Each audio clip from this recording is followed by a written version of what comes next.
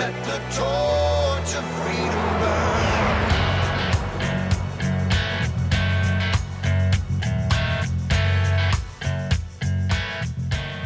Welcome to the intersection of faith and the culture. It's Wall Builders Live. We're taking on the hot topics of the day from a biblical, historical, and constitutional perspective. And thankful that you're here with us. Thanks for listening to Wall Builders. And be sure and check out our websites. We got two of them, wallbuilders.com and wallbuilderslive.com. So wallbuilders.com, our main website, is where you can get a wealth of information, tons of great materials for your family. In fact, a great place to do your Christmas shopping.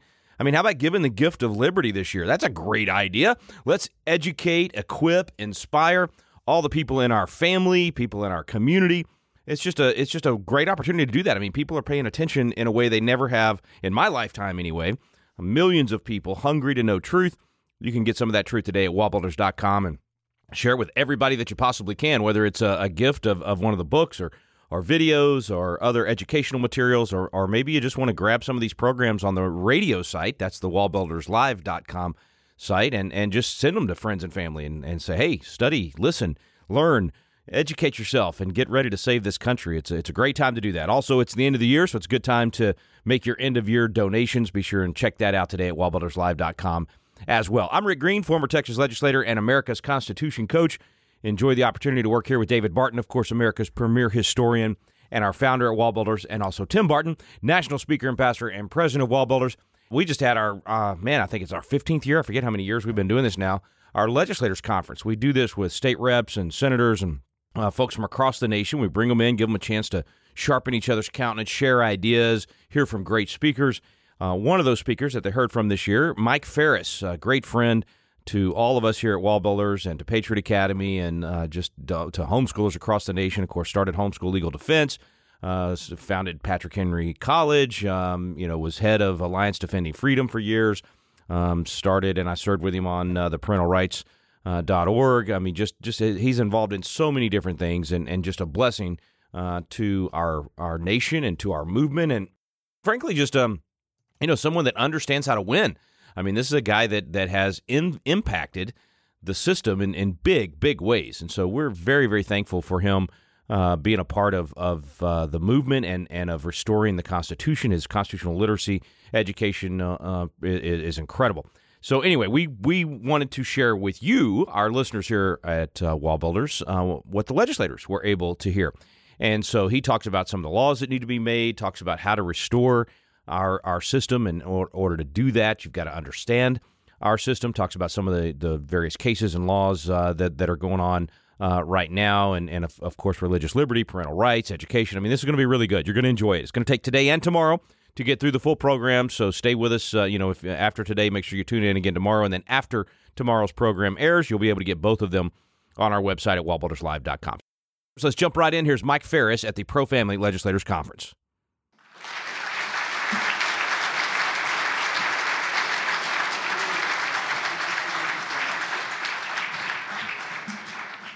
I appreciate the invitation. I got to spend some time in Israel with David and Tim just as COVID was starting with General Lewis. We were his guests. We appreciate it. And I see a number of friends here today and got to visit with a few of you. Unfortunately, I have to run and catch a plane right after this, so I won't be able to stay. But I just want to say I appreciate opportunity to be here again. This is my third or fourth time I've been to this event and always enjoy it. And I appreciate all that you do. When I was with HSLDA, and this is still true with Alliance Defending Freedom, the litigation side of things plays a role. It's important. But I view us as kind of like the Air Force. We come in and we bomb stuff. And you don't win the battle ultimately until you take the ground. And the ground for most of the issues that I care about and that we all care about is in the state legislature. That's where we win the war ultimately. Lawyers can help. We've got a role, and we've got to be there. But you guys are on the final beaches of Normandy. You are there doing the thing that needs to be done at the crucial place. And so, in fact, we define governments by the nature of how the laws are made. Republics are defined properly as a country that makes laws via elected legislators. That's what a republic means. A democracy is where the people themselves make law. And at the state level, when people are voting on ballot initiatives, that's democracy. So it's a little bit of democracy, principally a republic at the state level. At the federal level, it's exclusively a republic. And so, we have oligarchies and so on. And when bureaucrats make the law, it's called tyranny. Because Article 1, Section 1 of the U.S. Constitution says all legislative authority is vested in the Congress of the United States. And it's not Congress's right to give that up, because it's the right of the people to vote the rascals out that's at stake. And if we don't like the laws that they're being made, we're supposed to have the right to vote the rascals out. And so both at the federal level and at the state level, because of the language of state constitutions and federal constitution, all laws should be made by the elected representatives of the people. That's the nature of a republic. So, and of course that means that not only should not the bureaucrats make law, the courts shouldn't be making law, the UN shouldn't be making law, and, of all things, Americans should make the law for America. We do not need the United Nations to make law for us in any respect. So, anyhow, little extra bonus. I wasn't planning on doing that, but I got going. As of October 1st, I transitioned away from being the president of ADF to being the counselor to the president. When I was hired 6 years ago, they gave me the task of two things. One is figure out where ADF should be for the long haul, and I did that. And we now have our chief program office where the litigation team is led, where the Blackstone Fellowship that we train law students is headquartered, and our communications is all headquartered. Operations is still in Arizona, but we bought Prison Fellowship's campus in Lansdowne, Virginia, which is 35 miles from Washington, D.C. And so that part of my task was completed there. But I was also told to find and train my successor. And Kristen Wagner is my successor. She's just absolutely terrific. I figured out in about a year that she was the right person. And it was my moral responsibility and a fiduciary responsibility to make that happen. So I get to go out, and I'm going to be part-time. I'm full-time still to the end of the year, but I'm going to be part-time thereafter, and I'll be working on a variety of things, parental rights in particular, some matters internationally as well. But I'm going to be working also with Convention of States that I helped found.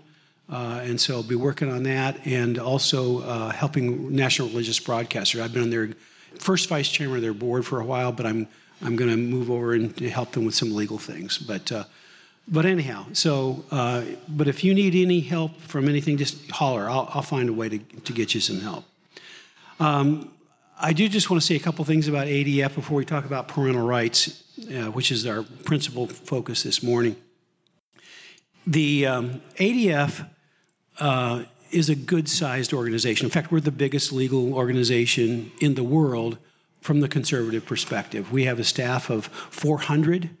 Our budget this last year, the income side of the budget, not the spending side, I'm glad to say, exceeded $100 million for the first time. When I took over as CEO, it was a $50 million organization with 200 staff, and we doubled it in the correct order. We doubled the money before we doubled the people. And so I've told our staff repeatedly, God has not blessed us with abundant and greater resources because he thinks we're cool. God's people are hurting, and we need to help them. For a long time, we were getting about 3,000 requests for legal help a year. And that jumped up about 2.5 years ago to 5,000 requests a year. Last year, it was 10,000 requests for help. And which, our growth, though it's been about 20% a year for the last 3 years, isn't growing as fast as the need. The need is outpacing the growth, but God's people are hurting. We need to help them. And we need to make sure that they know that there's somebody there that will come and defend them, so they'll stand up for what they need to stand up for. And so I just really want to encourage you that. And the groups of people, I should say, that we're called to help is state legislators. We have a legislative team. The head of the whole legislative team is a sitting state senator from Arizona, J.D. Mesnard. And J.D. was, before he was term limited out, was the Speaker of the House of Arizona. But his job, like all of you all have jobs as well, his job is working for us to run our legislative program. And then Matt Sharp, who many of you know, is the director of our state legislative program. And so we have a team of about 7 lawyers, and we have other staff in the state on our legislative team to help all of you all. We are not a grassroots lobbying organization. We aren't calling in people to, bend people's ears one way or the other. We're here to do for conservatives and for Christians what the ACLU does for the left.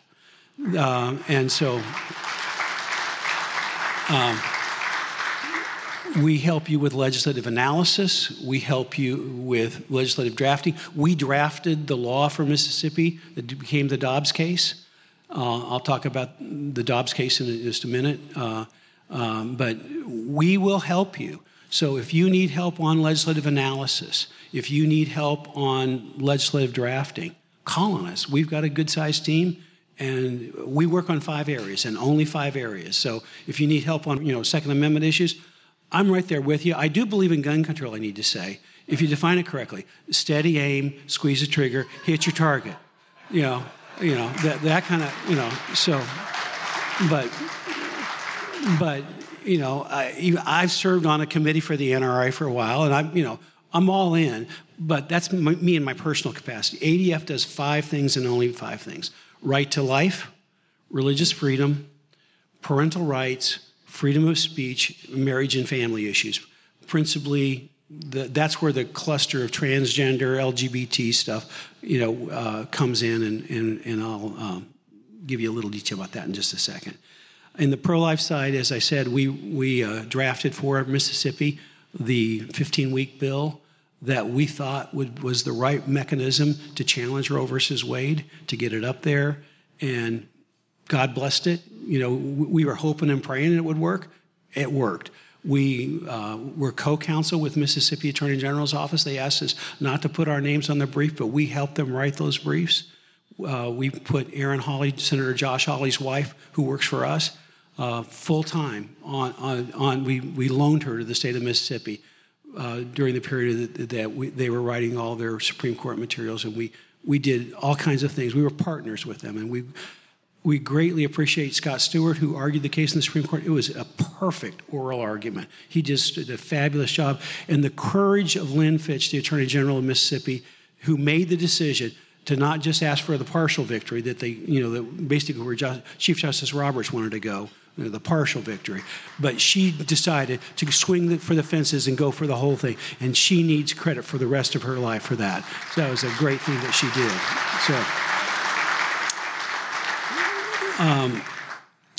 We work on parental rights, and I'm going to talk mostly about that. We do religious freedom, and in your packets you've got material on our legislative program that was some model bills that we've worked on, and those are available to all of you all.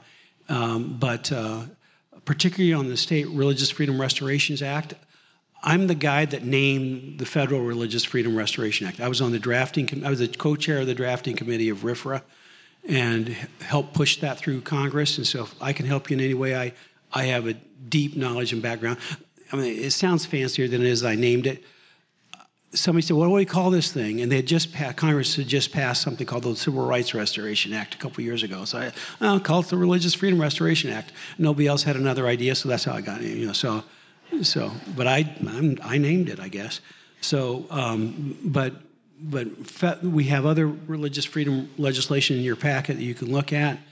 Marriage and family, our Fairness to Girls in Sports bill. We're litigating basically all the cases that are challenging transgender supports, taking sports away from girls. And so those are areas that we work on. We're working on a lot of pronoun cases, because pronoun is worldview. And you can't force speech. You can't force worldview on people. That's what's going on there. And we do a lot of free speech cases on college campuses. So anyhow, if you need help in any of these areas, we're here to help. And I'd also ask you in particular to pray for Kristen Wagner, who's my successor again. And she argued the Masterpiece Cake Shop case in the Supreme Court of the United States. And she's going to argue on December 5th a 303 creative case. It's set up, and it looks like they're not going to squirrel out on us and decide it on a side issue, because there aren't any, on whether or not gay rights laws can be used to force Christian professionals to use their talents to advance same-sex marriage. And it's going to settle it once and for all. It's a web designer we represent, Lori Smith. We took it to them. We didn't wait for them to come sue us.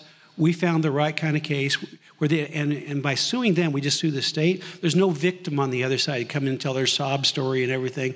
So we took it to them, and that case is now right before the Supreme Court, and we're going to get an answer one way or the other. Everybody that is a Supreme Court practitioner, whether they're right or left, pretty much believes we've got a really good shot at winning this. But I would still, nonetheless, ask you to pray for that, pray for Kristen, pray for the justices that the right thing would be done, and pray for Lori Smith as well, who had the courage to stand up and say, yeah, I'm willing to put my name on the line and let you go forward and fight this for the 5 or 6 years that it took to get there. Let's talk about parental rights. And I want to give you just a little bit of historical grounding, because I think this is the issue that we need to be paying special attention to for a lot of reasons. Political reasons, moral reasons, a lot of reasons. And we're going to develop some of those reasons.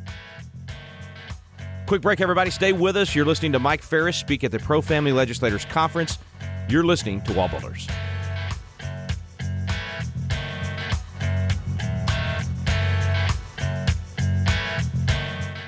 Have you noticed the vacuum of leadership in America? We're looking around for leaders of principle to step up, and too often, no one is there. God is raising up a generation of young leaders with a passion for impacting the world around them. They're crying out for the mentorship and leadership training they need. Patriot Academy was created to meet that need. Patriot Academy graduates now serve in state capitals around America, in the halls of Congress, in business, in the film industry, in the pulpit, and every area of the culture. They're leading effectively and impacting the world around them. Patriot Academy is now expanding across the nation, and now's your chance to experience this life-changing week that trains champions to change the world. Visit patriotacademy.com for dates and locations. Our core program is still for young leaders 16 to 25 years old, but we also now have a citizen track for adults. So visit the website today to learn more. Help us fill the void of leadership in America. Join us in training champions to change the world at patriotacademy.com.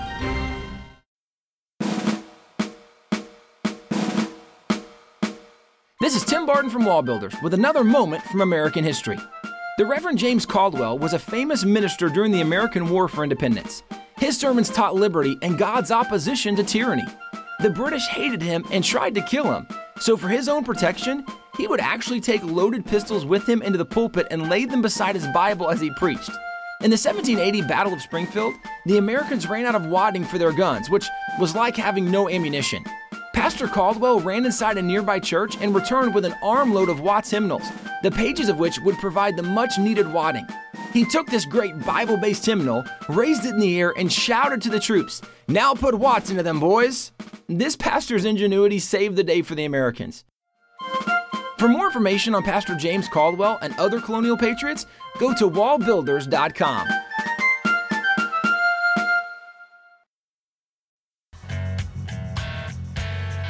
Welcome back to Wall Builders. Thanks for staying with us. We're going to jump right back into Mike Farris's presentation at the Pro-Family Legislators Conference.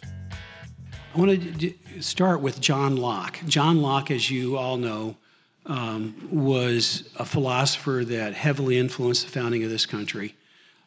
He is far more Christian than most people give him credit for. If you read him carefully, you'll find biblical references sprinkled throughout his things. Now, I don't think he was a member of a local Baptist church or anything like that, but he was not a secular atheist philosopher as we would think of it today.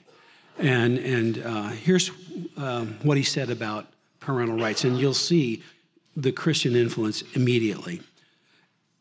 I'm quoting, "Adam was created a perfect man, his body and mind in full possession of their strength and reason, and so was capable from the first instant of his being to provide for his own support and preservation and govern his action according to the dictates of law of reason which God had implanted in him. From him, the world is peopled with his descendants, who were all born infants, weak and helpless, without knowledge or understanding, but to supply the defects of its imperfect state, till the improvement of growth and age hath removed them, Adam and Eve, and after them all parents were by the law of nature under an obligation to preserve, nourish, and educate the children they had begotten, not as their own workmanship, but as the workmanship of their own Maker, the Almighty, to whom they were accountable for them.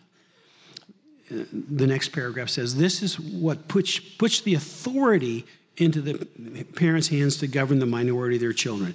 God hath made it their business to employ this care of their offspring, and hath placed in them suitable inclinations of tenderness and concern to temper this power, to apply it as his wisdom designed it to the children's good, as long as they should need to be under it. You've heard the phrase, the best interest of the child. You hear that hinted at in this quote from Locke, where he says, for the good of the children, the best interest of the child, the good of the children. As a legal concept, the best interest of the child doesn't answer the question of what's good for the child. It answers the question of who decides what's best for the child. And it is improper, and please be very careful if you see this phrase ever in legislation, best interest of the child. That is never properly invoked in our legal system until parents have been disqualified from their moral authority by being proven to be abusive, or they're guilty of abuse, neglect, or abandonment. Now, in the context of divorce, where the family is broken for a different reason, the court temporarily gets to decide what's best for the child as allocating things between the two parents. But that's it. That's a temporary thing in that particular case. Otherwise, the government doesn't get to decide what's best for children. Parents get to decide what's best for children.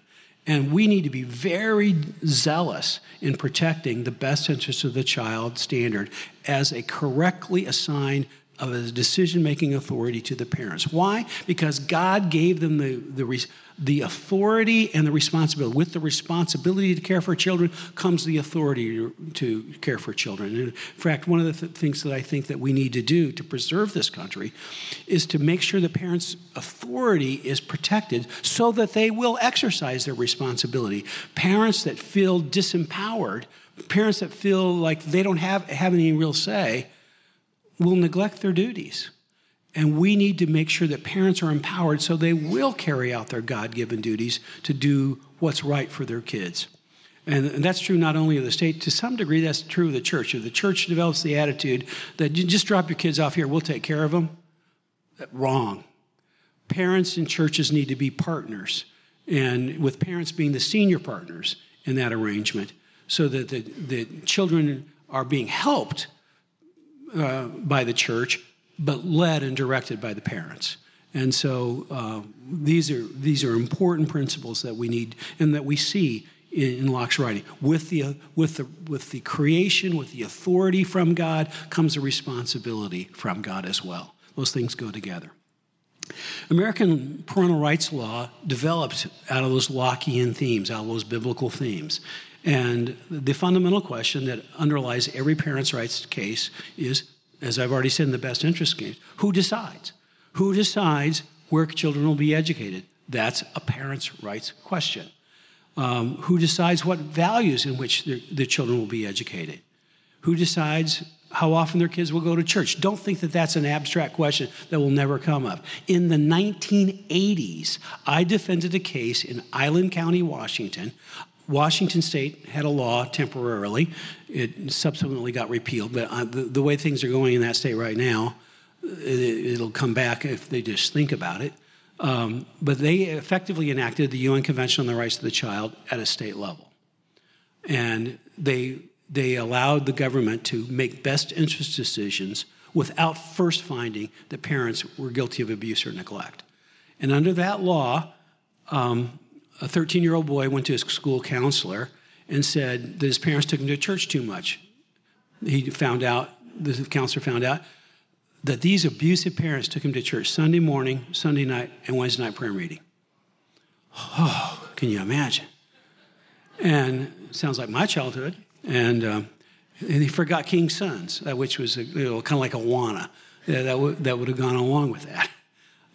But the school counselor was aghast. And under Washington state law, you can remove a child for an emergency, a life-threatening emergency, without first having a hearing. No notice, you can just remove them. But you have to give the parents a hearing within 3 days if you do that.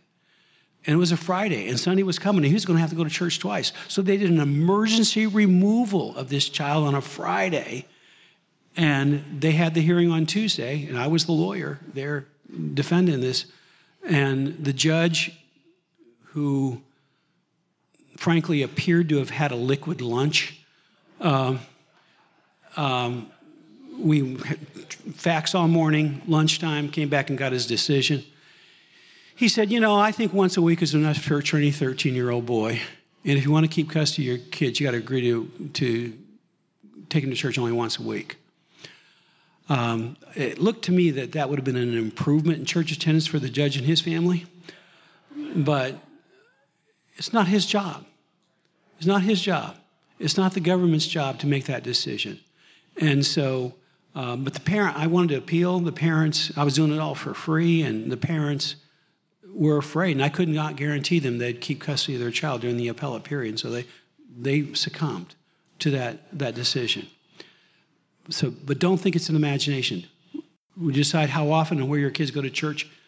Parents need to decide that question. Who makes medical decisions for kids? There are lots. Transgender issues are coming up by the boatload nowadays. I heard an expert on this topic, a gay psychiatrist, who said has treated transgender issues for years, for many, many years. So he's not on the same side of the issues fundamentally, but he thinks that what's going on with transgender kids is horrific. All right, folks, we're out of time for today. Be sure and tune in tomorrow, and we will pick up right where we left off with Mike Farris speaking at the Pro-Family Legislators Conference. Be sure, once again, to check out the websites at wallbuilders.com and wallbuilderslive.com. Make your end-of-year donation there. Pick up some good Christmas presents for your friends and family. Thanks so much for listening to Wall Builders. We stand undivided.